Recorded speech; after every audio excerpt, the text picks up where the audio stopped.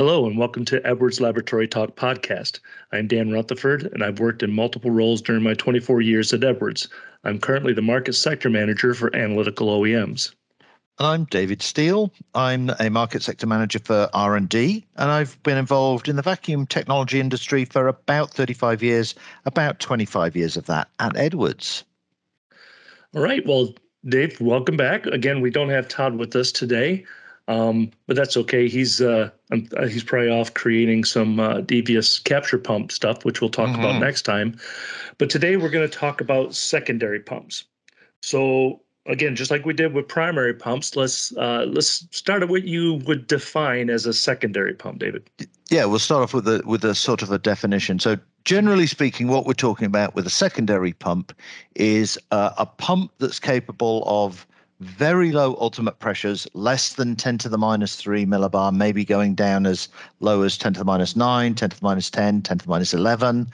And they are pumps that cannot exhaust directly to atmospheric pressure. So this is a pumping technology that only operates efficiently or even at all at exceedingly low pressures where we're in the transitional or molecular flow regime.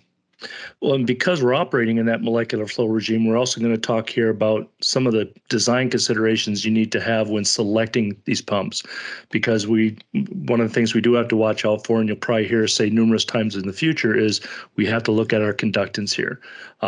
David and I, like we said before, we're looking at when we recommend pumps to people, whether it's a primary or a secondary pump, we look at the pump that will fulfill their needs, but within a reasonable price budget. We don't want to over-engineer the system.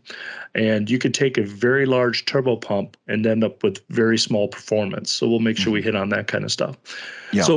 So in this range, so 10 to minus 3, you're looking at, like I said, or better, we're looking at microscopy, mass spectrometry, coating, the whole high energy physics sector. High energy physics. Yep. Satellite testing. I mean, there's a massive variety of scientific applications, not to mention industrial applications. Most semiconductor processes get actually carried out using secondary pumps. Exactly. Coating and so on. So, and when you mentioned space, that's one of the big fields that's really getting exciting right now. There's a lot of different space applications out there that Edwards designs vacuum systems for, with both primary and secondary pumps on board. So it's a very rapidly growing field.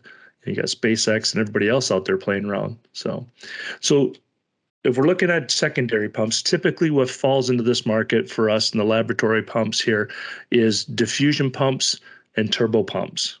So diffusion pumps you don't see a lot of anymore, but they still they exist out there, and they have their benefits too. I mean, they're very simple, they're very low cost, they have excellent compression for light gases. So, but these pumps were founded back in the early 1900s. You remember what they started using to pump those, Dave? They started out using mercury as the working fluid, and I mean they really are very simple. If you had a workshop with basic metalworking skills, like very basic metalworking skills, almost like a blacksmith's workshop, you could build even today a diffusion pump. It's basically a boiler which the working fluid sits in. The working fluid's heated by an electric heater. And as it vaporizes at very low pressure, it gets forced up through what's called a jet stack. Looks like a little upturned funnels.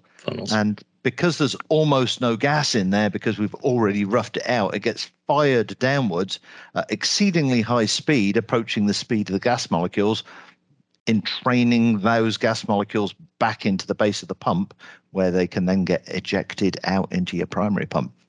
Dead simple. It is very simple. And like you see sometimes jet assemblies they come in single assemblies, multiple assemblies, but these are so easy. I remember my first days of vacuum, I was taking these apart and cleaning them and repairing them. They're just dead simple to do, but not so simple to operate sometimes.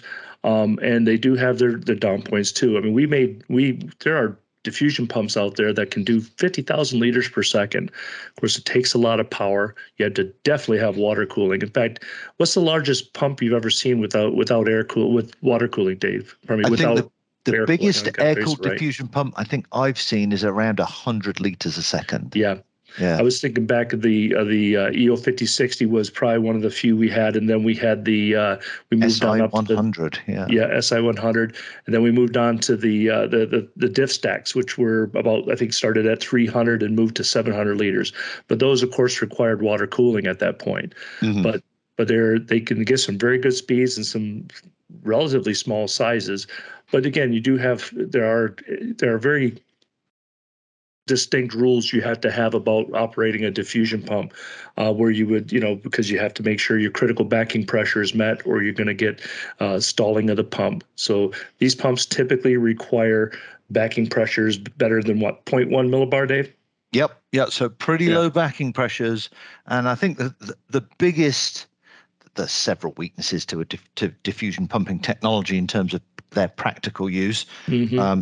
If something goes wrong in the vacuum area, whether the backing pressure is too low or the gas load in the inlet, it creates a huge mess because the oil that's inside the pump gets everywhere in a flash. So almost before the gauging can react to the problem, you've got a mess. It's done.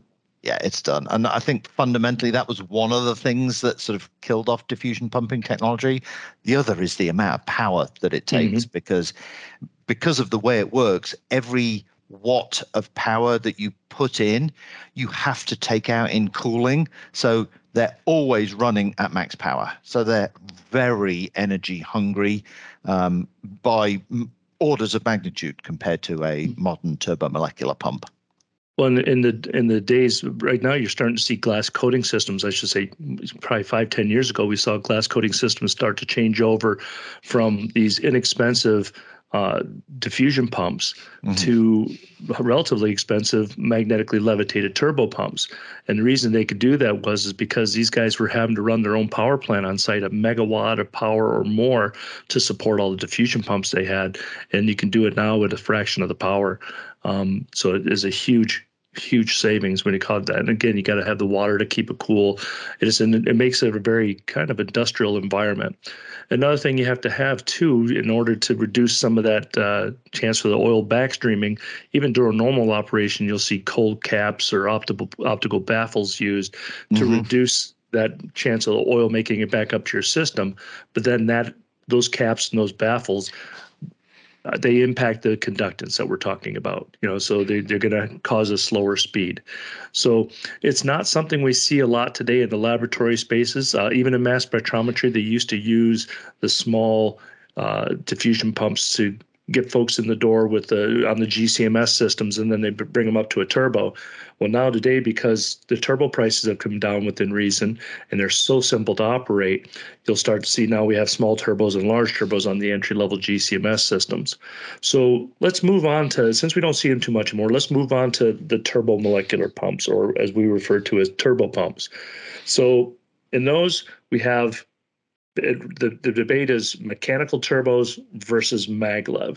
Now, obviously, in the laboratory environment, we see, I would say, 95% or more mechanical bearings. So this is another one where it's difficult to make generalizations, but generally speaking, maglev turbo pumps, certainly from an Edwards perspective, we tend to put maglev bearings in the turbos that are being used in the most aggressive environments, mainly because turbo pumps are running at exceedingly high speeds, and to try and manage a mechanical bearing with really nasty environments, perhaps an environment where you need to heat the body of the pump itself just to stop material condensing in them, it's much, much easier and more reliable to do that with a maglev bearing than with a mechanical bearing. Also, there's sort of a size thing too, where it gets more and more complicated trying to spin a rotor at really high speed with a mechanical bearing. So there's not a hard limit, but it does cross over there a little bit. Yeah, you typically don't see maglevs below 300 liters per second. And again, Right. because of the Yep. rotational speeds that you have to achieve there. Where with turbos at Edwards, we have our NEXT 55 and our NXT 85 size pumps, which rotate at 90,000 RPMs, which would be a little bit difficult for a maglev. Some other applications we see that are in the laboratory would be microscopy. The beauty of the maglev is because you don't have a mechanical bearing there, they're very low vibration. People love people that happen to find a maglev pump and they stick it on an application that really doesn't require it. They like it because they last forever in those benign applications. There's no contact, so there's very long life, and as Dave said, the harsh environment. But Yeah. again, most of our field is ceramic bearings or mechanical bearing type pumps, so they're much lower cost. They typically are smaller in size. We have really good light gas compression with those pumps because, again, with the maglev, you have to maintain that axial clearance in the rotor. So we can get those with a mechanical pump. You can get that much closer, and they can handle those higher speeds too.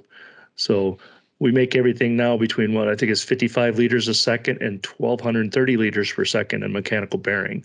Yep. So there's been a lot of changes over the years. Dave, you've probably been around to remember back when turbo pumps used stainless steel balls in the bearings instead of ceramics, don't you?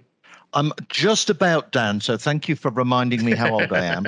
And Yeah, I I'm mean, older in, than in the you. very early days, that's all that was available.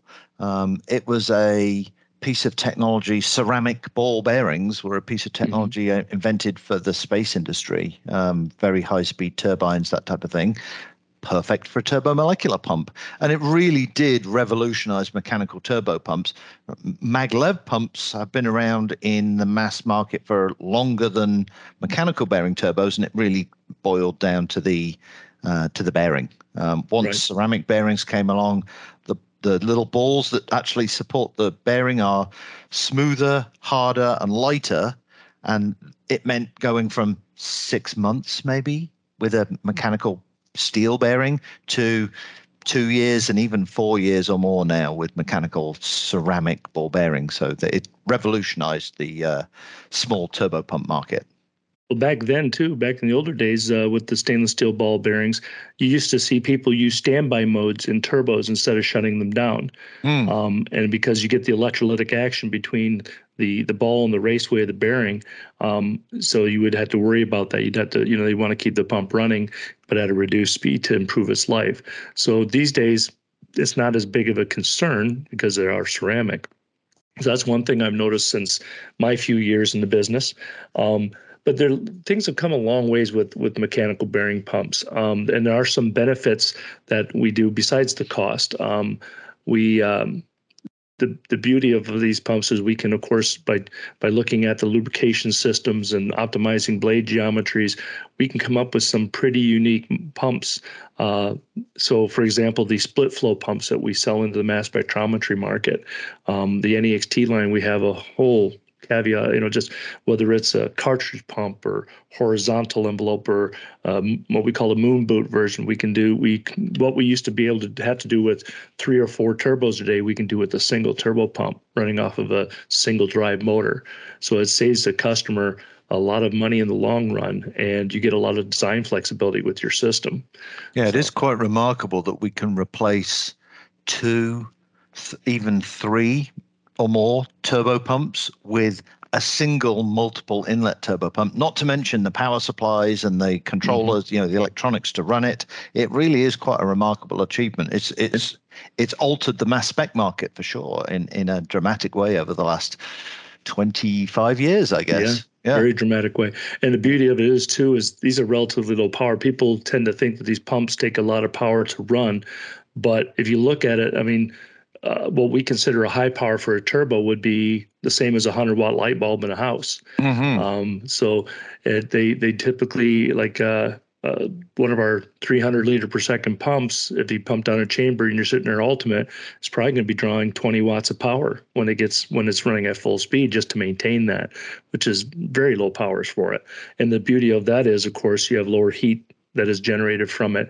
And one thing if I was to say one thing about turbo pumps, cooling is one of the most important things you can do with a turbo pump. You always have to consider the cooling, because if you look at the life of the pump and you compare to the heat that it's operating in, the temperature that the bearing is at, the higher the temperature of the bearing, the shorter the life is. So that's where it's important to understand it. If you're baking a pump, you're typically going to want to have water cooling because you want to watch that flange temperature that you have. If you have higher gas flows, you're going to want water cooling. But we can do some pretty high gas flows even with air cooling. But we just need to make sure that we protect the pump from a temperature standpoint.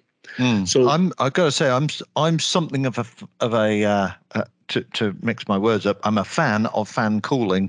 Most of our mechanical bearing turbos can be what we call ambient cooled in most applications, where it's just air currents moving over the pump. I really like just to put a fan on, and if it's not going to hurt the application, like if it's a really vibration sensitive application, then yeah, you have to come up with another solution. But for most, a little small fan on there, it's good insurance is the way I usually describe it. Agree 100%, and I recommend it every single time. So looking at turbos, Dave, looking at actually secondary pumps in general, I have in mind the biggest error I see people make when they pick a turbo pump or a diffusion pump. But these days, let's say turbo pump, and let's see if yours matches mine. What do you think the biggest mistake people make when designing their system and picking a pump? Should we both write it down on a piece of paper and see if we pick the same thing? I'm showing it to you. You can see it. Starts with the C. I think Dan is going to write down connecting a turbo pump with a long, skinny pipe to what it's going to be used on. Conductance, exactly. Conductance, exactly. Yep. I've for these turbo pumps to get a lot of people have a misconception about molecular flow, what you're actually seeing here, and what impacts pumping speed. People don't realize I've done models for people, gas models for people that show, they tell me they want a 300 liter per second pump, and then they tell me they're going to neck it down to an NW40 inlet, and then hook a meter long tube to it and connect it to a chamber. And I said, well, if you're going to do that, why don't you just start with an NW40 pump that's much smaller, like an NEXT 85? And they say, well, I want that pumping speed. And what they don't realize is you're not going to get it. You could hook a 2,000 liter per second turbo up to the end of that pipe, and you're still going to get the same performance that an NW40 turbo would get. And I think it's an understandable mistake to make, because with a primary pump, you can actually run your primary pump quite a long way from your system.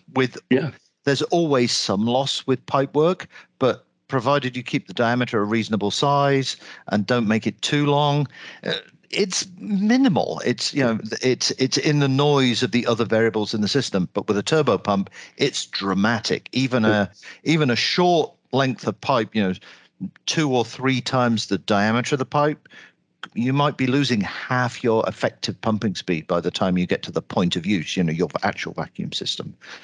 Well, when you're looking at the mean free path of a molecule at these pressures that we're talking about, there's actually a better chance for that molecule to hit the wall of a chamber than to hit any other molecule that's in that chamber. That's what we're talking about here. So when you're talking about the diameter of the inlet, so first of all, the best place to mount your turbo or your diffusion pump is directly to the chamber you want to pump, as close as possible. So short and wide is better. And the reason wide is better too is that at that inlet is the probability that that molecule is going to hit that part of the wall that is basically the inlet to the turbo. So the bigger the diameter, the bigger probability it has to find its way into the turbo.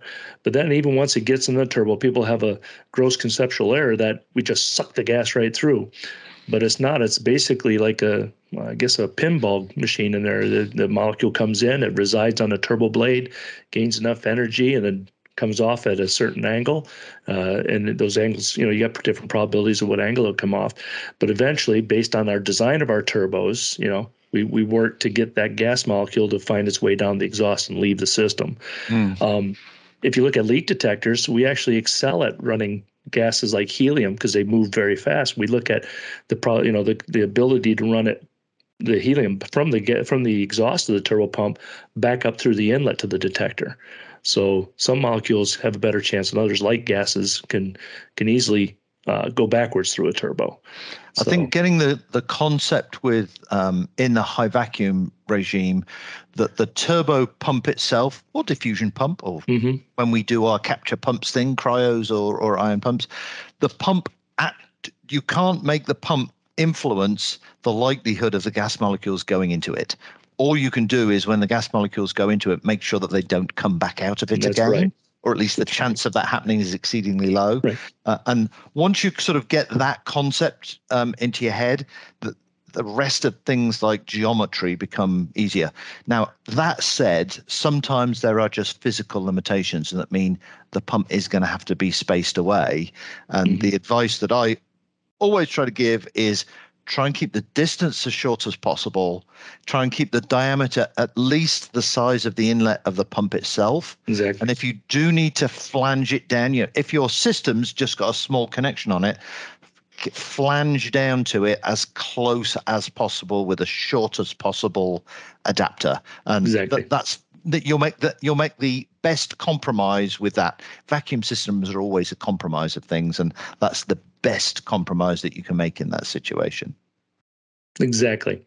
And just like I said earlier, short and wide. Short and wide. Yep, that's it. Describes my life to a T. So some other things to point out about the pumps is also important. We look at the flange types that we have here. So typically with the turbo pumps, we do have some very small pumps with NW flanges. But the majority we're looking at ISO flanges or conflat. So the differences you have there, of course, is if you're looking at a pump that you're going to, a system that you're going to bake out, then you're going to want to go with a metal flange pump. It's, again, because you got to watch that you got to be careful of the temperature you have on the inlet flange to begin with, but you don't want to damage those fluoroelastomer type seals that you would use on an ISO type pump. And typically you get a better vacuum seal with those soft metal gaskets that you're going to use in a conflat type pump. Yeah. Anything else you think on that? Really, that it just boils down to a decision of O-rings versus metal seals, and O-rings actually do modern vacuum rated O-ring seals. Too. Much easier to connect. You can dismantle them easily and reassemble them easier. There's a lot less clamps that you need. And if you're operating a system that's going down to a pressure of maybe 10 to the minus 8, there really isn't the benefits of going from a vacuum perspective of going to a metal seal are kind of small. Once you get to sort of that kind of level, that changing the outgassing characteristics and the permeability, especially for helium and hydrogen, moving to a metal seal is dramatic. And like you said, Dan, baking. If you need to bake a system, then metal seals is the way to go. And but you're exactly right, David. If you're going to be above 10 to the minus 8, do yourself a favor and stick with the O-ring seals. You will, the first time you have to drop that turbo pump back down, you'll appreciate it after what's a typical copper gasket, even for the ISO 100 sizes, is probably $15-20. Yeah, they can get expensive, and there's a lot of bolts to undo and do up as well. And undo and do up. Well, do up in the right pattern to make sure that seal works properly. So yeah. All right. Well, I think we've drummed on enough about this right now for today. We'll probably have, again, more podcasts in the futures talking about specific types of turbo pumps and their benefits and some design of it. I know in the future we're going to look at having a podcast on how we design our bespoke turbo pumps for specialty mass spectrometer systems with the people in our bespoke product development team. So we'll do that. David, what are we going to go over next? I think we're going to do capture pumps. I think we're going to do capture pumps. So I think we'll be talking about cryo pumps and ion getter pumps will be the next podcast. All right. Well, until that time, if you have any questions, if you'd like to reach out with us with these questions, please feel free to send us an email to podcast@edwardsvacuum.com. If you need any technical assistance from our tech support folks, you can email them at info@edwardsvacuum.com. Until next time, this has been Dan and Dave from the Edwards Laboratory Vacuum Talk podcast. Thank you.